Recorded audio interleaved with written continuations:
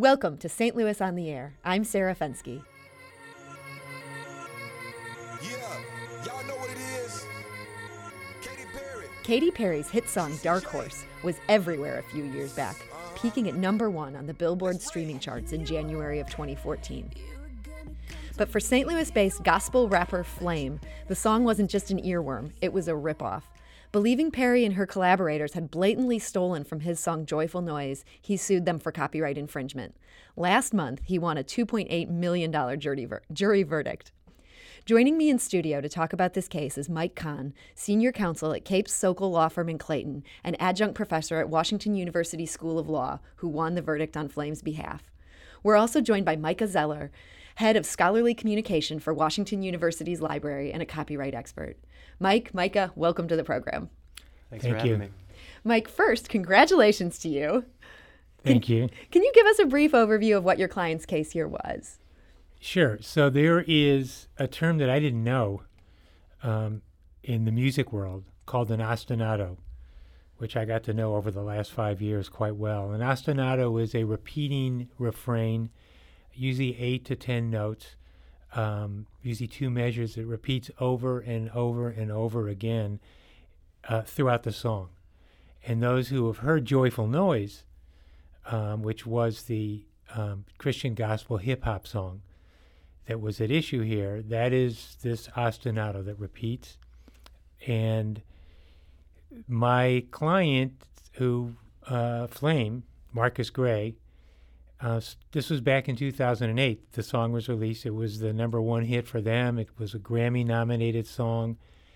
And he's performing around the country. And in 2013, he has fans coming up to him at these concerts, asking him if he sold the rights to his song to Katy Perry.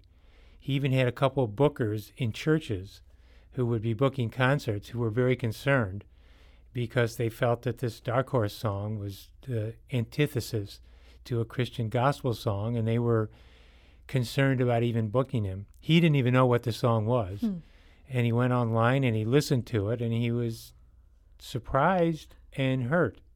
Because he saw clear similarities there. Yeah, and, you know, as I explained to the jury in the opening statement, this is a case about taking something valuable without permission. And that's what copyright infringement is all about. So the case was filed 5 years ago here in St. Louis. It was transferred to California. It was a long and arduous slog for my three clients, not just Marcus Gray, but the other two writers. And they were seeking justice from a jury of their peers, and were pleased that they got it. They ended up being victorious there in a big way. Yes. Let's, for our listeners, let's show them how these two songs sound. We're just going to play the beginning here. Let's start with playing the beginning of Dark Horse. This is Katy Perry.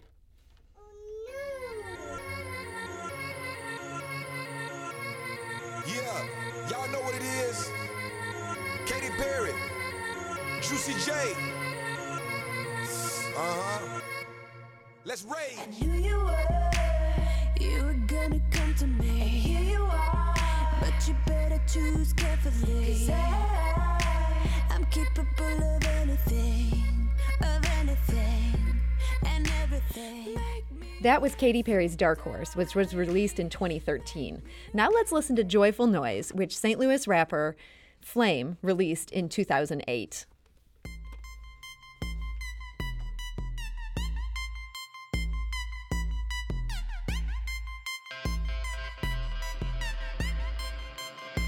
You know what it is.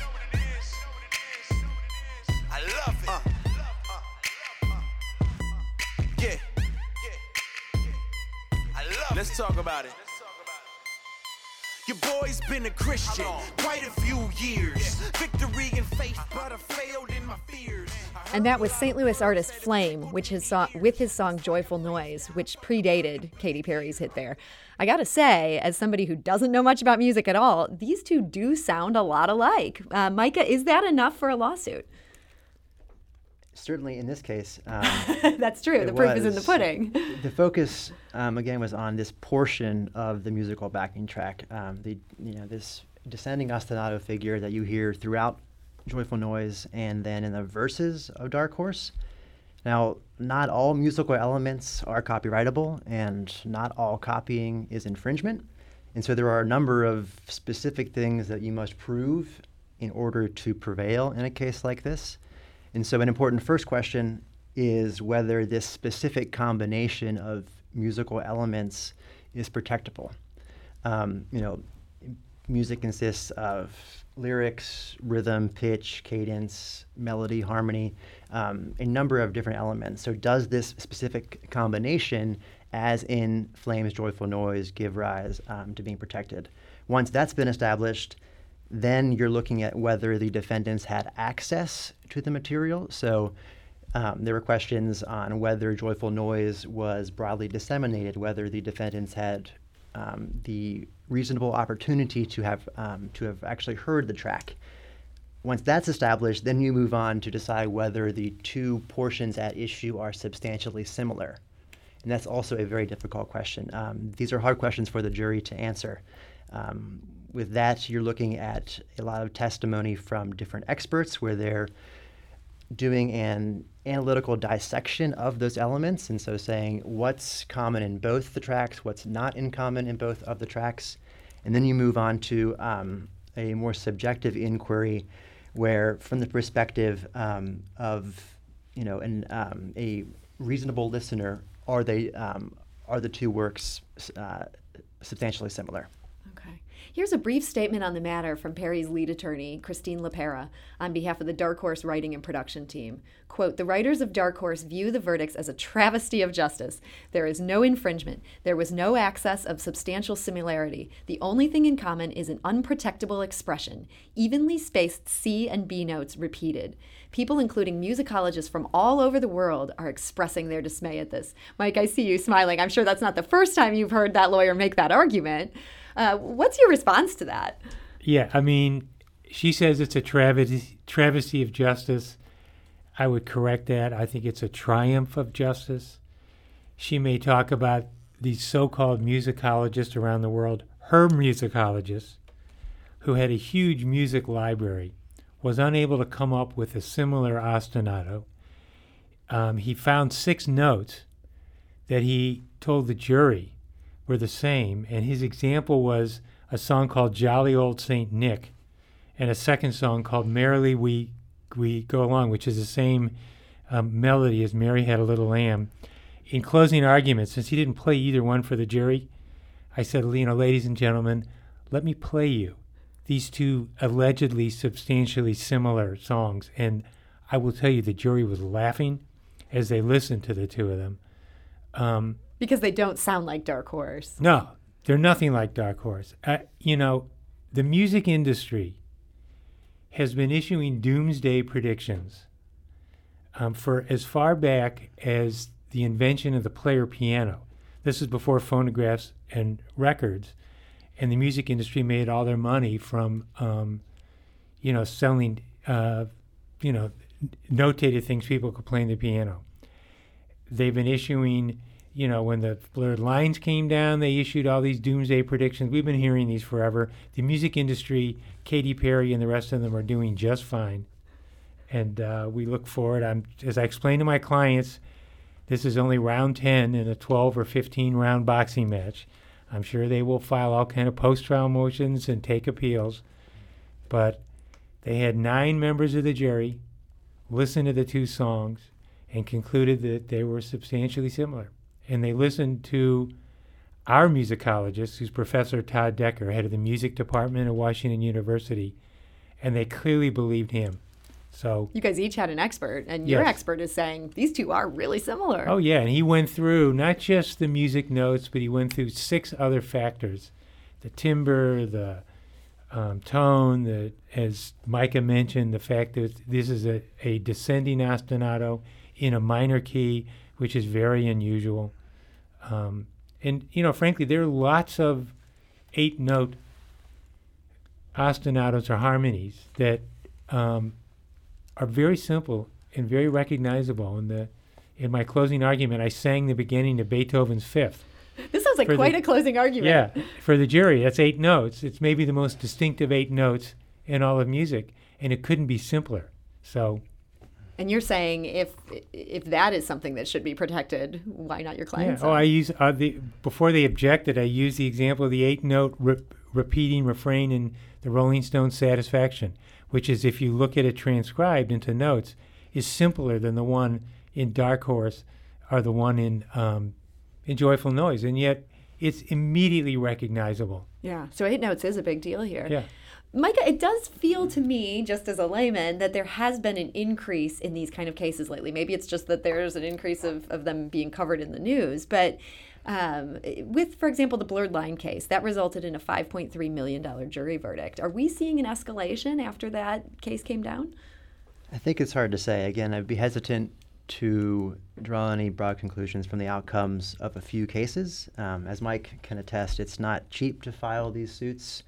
And, there aren't that many songs that gross $40 million as Dark Horse did here. And so I worry more about chilling the creativity of the artists and composers who don't have the clout and power of artists like Katy Perry. For difficult questions like this, I think it can be helpful to ask what's the fundamental purpose of copyright law to begin with. And again, we're trying to balance the rights of creators with the rights of the public. And the public, again, is who the law is ultimately intended to benefit. And so striking that balance is an area of robust debate. And cases like this do raise the question of, do we want to give people the power to exclude others from using, parts of our relatively narrow music vocabulary? That was Micah Zeller of Washington University Libraries. We're also talking to Mike Kahn, an attorney at Cape, Sokol, and Clayton, who recently won a big jury verdict against Katy Perry. We've got a question from one of our listeners for Mike. Simon writes, how large was the Cape, Sokol team, and who were the team members that worked on this case, and how large was the opposing side? I wonder if Simon works at your law firm. I don't think so. No. Yeah, I mean, we referred, pulling on our client's Christian gospel background to the David versus Goliath nature of this case, for them versus all these defendants. There were 3 of us from Cape Sokol on the team, and there were probably 10 to 12 lawyers on the other side from 2 very large law firms. And they got this moved to their home turf. You're Right. there in Los Angeles. You guys must have had a considerable outlay to keep this case alive and to go all the way to trial. Were you surprised that they didn't settle this thing, or did they try to settle this thing? Towards the very end, there were settlement discussions. There's an old joke when you say this is not about money, it's about principle. It's really about money. But for our clients, it was really about principle. They almost didn't care about the money part of it. Really? They felt that they'd been mistreated, and they wanted their day in court. And I even told them, I said, we can settle this case if you'd like. You won't get that much, but you'll break even. You'll get a payday, yeah. And they said, no, you know what? We want to go in front of a jury. We want a jury to hear our case. We don't care about the money. And so it was an unusual David versus Goliath battle here. That is very unusual. I know part of the lawsuit was that Perry's song irreparably tarnished Flame's Christian message through its use of satanic imagery. Was that a big part of why he was willing to fight this? I think it was, although the defendants were adamant to get that portion excluded from the jury. Were they successful in And that? yeah, Oh. they were. I mean, this was a copyright case, so you're allowed to seek damages. But there was a dispute, and the judge eventually ruled that portion should be excluded. And it was out there more in the music video, which was very controversial. There was a big protest by a lot of people from the Muslim religion, because there were some symbols there where this character in the music video gets blown up by Katy Perry, and he happened to have an Allah symbol around his neck. But ultimately, for our clients, the issue was more this was something that they created, and somebody should have talked to them to get their permission before they used it. Micah, any sense of, since this obviously will be appealed by Katie and her team, what might end up being at issue on appeal here, or what the judges there might care about that maybe weren't as much in play at trial? I think Mike might be better positioned to speak to the disposition of the judge in this case and the disposition of the defendants. Again, I do commend him for his work on this case. They faced a very well-funded and a highly motivated defense, and so this was an uphill battle, and they secured a terrific outcome for their clients. There's still a motion pending before this court, I believe, of whether a reasonable jury could have found this as a verdict based on the evidence presented.